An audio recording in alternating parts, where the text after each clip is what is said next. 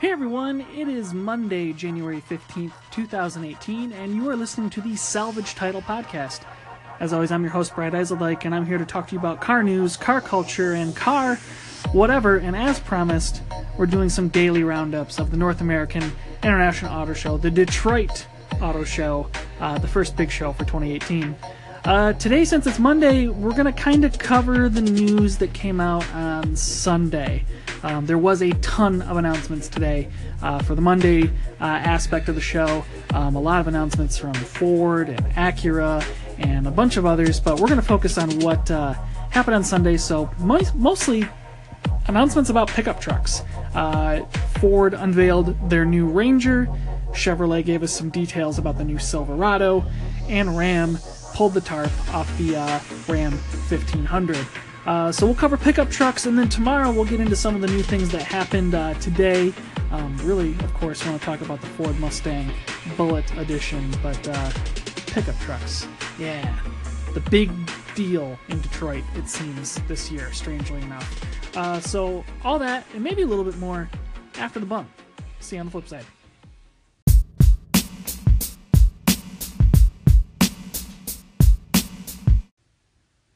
So first up is the 2019 Ford Ranger. The long return or period of waiting for a return has finally ended. Well, at least a year from now it'll be ended. Ford unveiled the 2019 Ranger to some press people beforehand, but now they're showing off at the auto show, and it is pretty much exactly what you'd expect.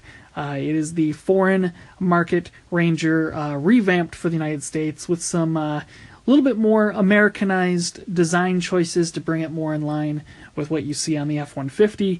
The truck is, give or take, about the size of a Chevrolet Colorado, which is, about the size of a Toyota Tacoma.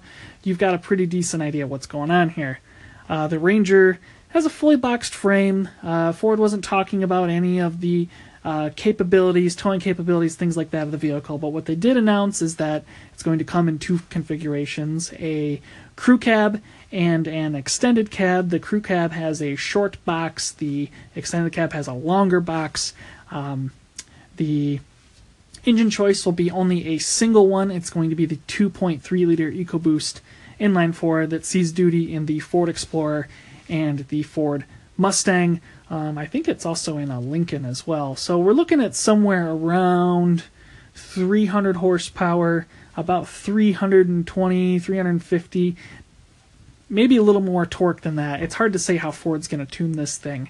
It's going to be mated to the brand new 10-speed automatic that was co-developed with General Motors. It's looking like it's also going to have a pretty robust four-wheel drive system, similar to what's available in the Explorer with the terrain selection system. So if you've been in a modern SUV or pickup truck as of late, you're going to have modes for, rock crawling, sand, things like that that'll use the traction control system, the ABS system, with other gizmos and doodads that divert the power to where it needs to go to get the truck out of trouble. Upper trim levels of the truck, well, the trim levels of the truck are really going to be pretty straightforward. There's going to be the XL, the work truck, the XLT, the mainline trims, and then the higher level Lariat. There's going to be, a multitude of different things you can get from the Sport and the, the SXT trim line. There's going to be an FX2 and an FX4 as well for some more serious off-road duty. But more or less, it's, if you remember the Ranger from, God, it feels like a decade ago, you're not far off on what the trim levels are going to be. You're just going to be getting much more of an actual modern pickup truck. Interior-wise, it looks like standard Ford fare. You're going to have Ford Sync 3. You're going to have, all the current running gear that you'd expect based on what's available in the F-150, the Fusion, things like that. You can't really get too far out of the pasture. As far as other smart features go, there's going to be some other, lane keep assist, things like that, things that you'd expect for a modern car. I think really the big question right now is how much is it going to be? It only having one powertrain, it's not going to give you separate levels unless you get different trim stuff. The Colorado itself is a pickup truck that starts at a very cheap price, but also doesn't have a lot of standard equipment. And once you start adding the few niceties, you rocket past $30,000. seemingly instantly.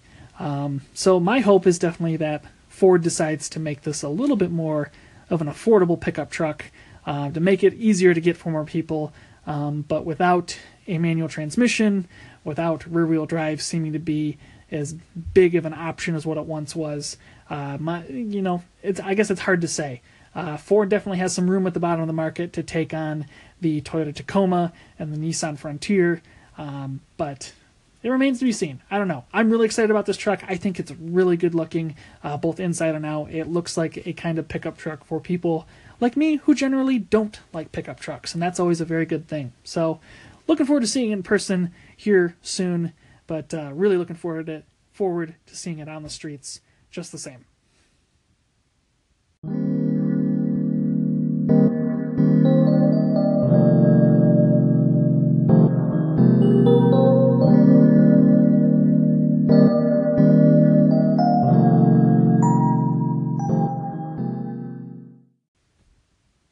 So next up is the announcement for the 2019 Chevrolet Silverado, which we're going to be seeing on dealer lots hopefully in the next about 6 months or so. The new Silverado is a truck that takes a lot of weight saving seriously. GM decided to forego their making fun of Ford for the use of aluminum for the past couple of years and are doing it themselves.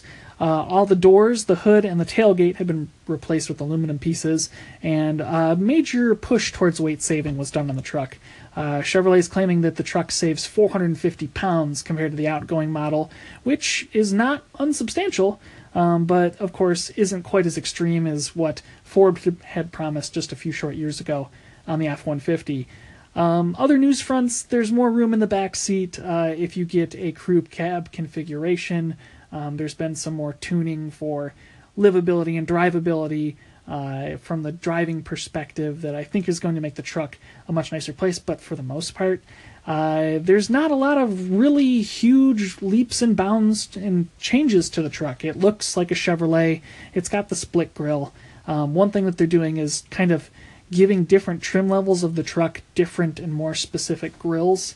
I can't really think of a time that Chevrolet has done this on a pickup truck since probably the 70s or the 80s, but lower trim models are going to have a plastic grille that says Chevrolet across the front, if you kind of think of how the Raptor looks with the Ford emblem across it.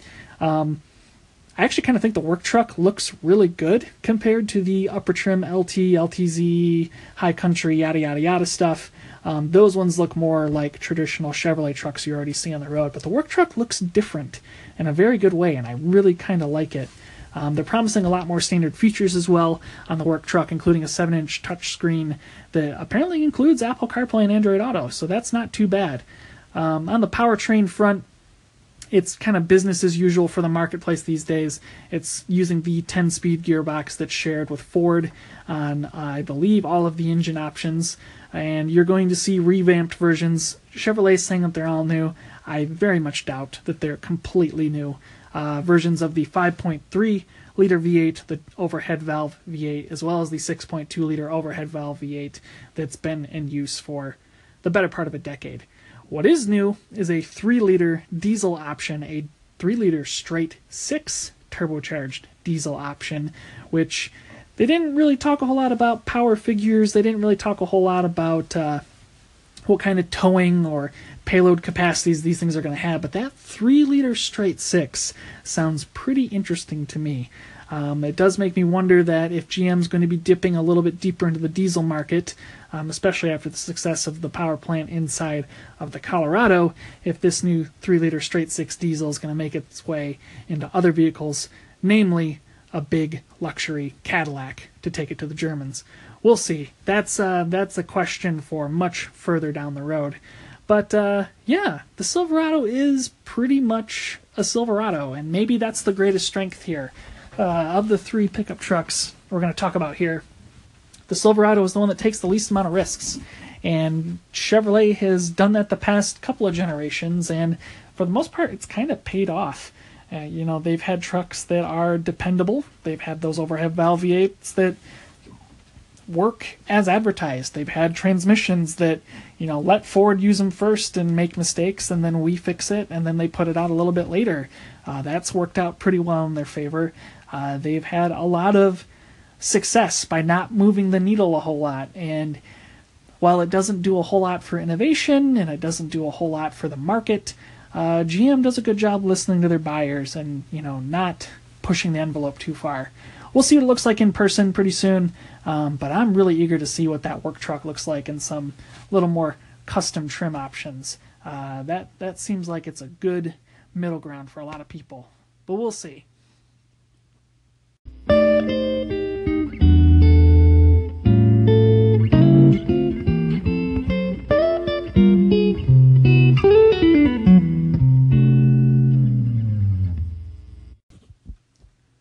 So last up is the 2019 Ram 1500, a long anticipated, long wait for this truck. We've had quite a few updates on the F-150 and the Silverado over the past couple of years, but the Ram has kind of soldiered on from its transition from Dodge to Ram under the tutelage of Fiat, and this is their first all-new effort, and it is a Ram. It looks like a Ram. It's the first time that they haven't had the split grille. It's the first time that they've completely parted with the traditional Dodge styling cues. Otherwise, it's a brand new chassis. You're not seeing a lot of increases in dimensions. You're not seeing a lot of changes in the design features of the truck overall, except for a few key differences. So first up, powertrains, kind of like the Silverado. Ram isn't taking a huge leap forward for most things. There is going to be a 3.6 liter Pentastar V6 as already offered in the truck, as well as the 5.7 liter Hemi V8. Power figures are near enough exactly what they were before, but the big news is that Ram is going to be offering all of their trucks, regardless of the engine you choose, with a mild hybrid system. Now, the system isn't quite what you'd expect out of, like, say, a Prius or any of those high-performance Porsche hybrid systems. This one's kind of similar to the Honda IMA one, where it is able to use a torque fill system of sorts to add, if I'm remembering correctly, up to 130 pound-feet of torque to the engine as it runs through I think it's an 8-speed gearbox. Kind of cool that Ram is doing that to add some efficiency to its vehicles. It sounds like it's going to be improving the fuel economy by 20% is what they're claiming. So you're looking at about 20 miles per gallon, 20 to 22 miles per gallon overall on the V6. On the V8, a little bit less than that. Not a huge leap forward. I don't know. I'm interested to see what kind of work this is going to require to maintain over the long term, but if it's anything like what's happened before, it's going to be basically unnoticeable, and I think people are going to maybe benefit more from it than they would have by not having it. We'll see. It's hard to say. The other big news, of course, is the ridiculously large touchscreen that they're making available in this new Ram. There is a 12-inch infotainment system that is going to be placed on the dashboard that, instead of being turned horizontally with the diagonal 12 inches, it's going to be turned vertically. So think of like what you see in a Tesla or the new Volvo SUVs and sedans. It is going to be a big touchscreen dashboard that runs from the top of the dash down seemingly nearly to the bottom, where then it's bookended by some switches and toggles for different settings depending on the trim of the truck you get. The Uconnect system historically has been one of the better infotainment systems on the market, so I'm definitely interested to see how that would work in a vehicle like this. I think we're definitely starting to push the boundaries of how big of a screen is too big of a screen, between CES with the door-to-door screens, as well as something like this where it's near enough the full length of the center, well, not even the center console, just the center of the dash.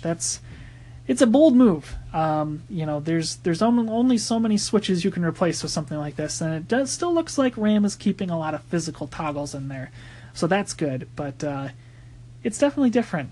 I've never been a big fan of the Ram myself. This looks like this could be a truck that could change it. The Ram Rebel, the current one, has probably come the closest to being a Ram that I would consider being as good as, if not better than, the mainline Ford, Chevrolet, GMC, options.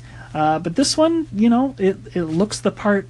It sounds like it's taking some interesting steps to be a little bit different. But it's really going to be a battle of ideas between Ford, GM, and Chrysler, and that's kind of cool that we're getting, 3 very different approaches to the marketplace one more time. And I don't think you can really do a bad job of choosing a pickup truck again. So, looking really forward to seeing this one in person. It looks like a really nice truck.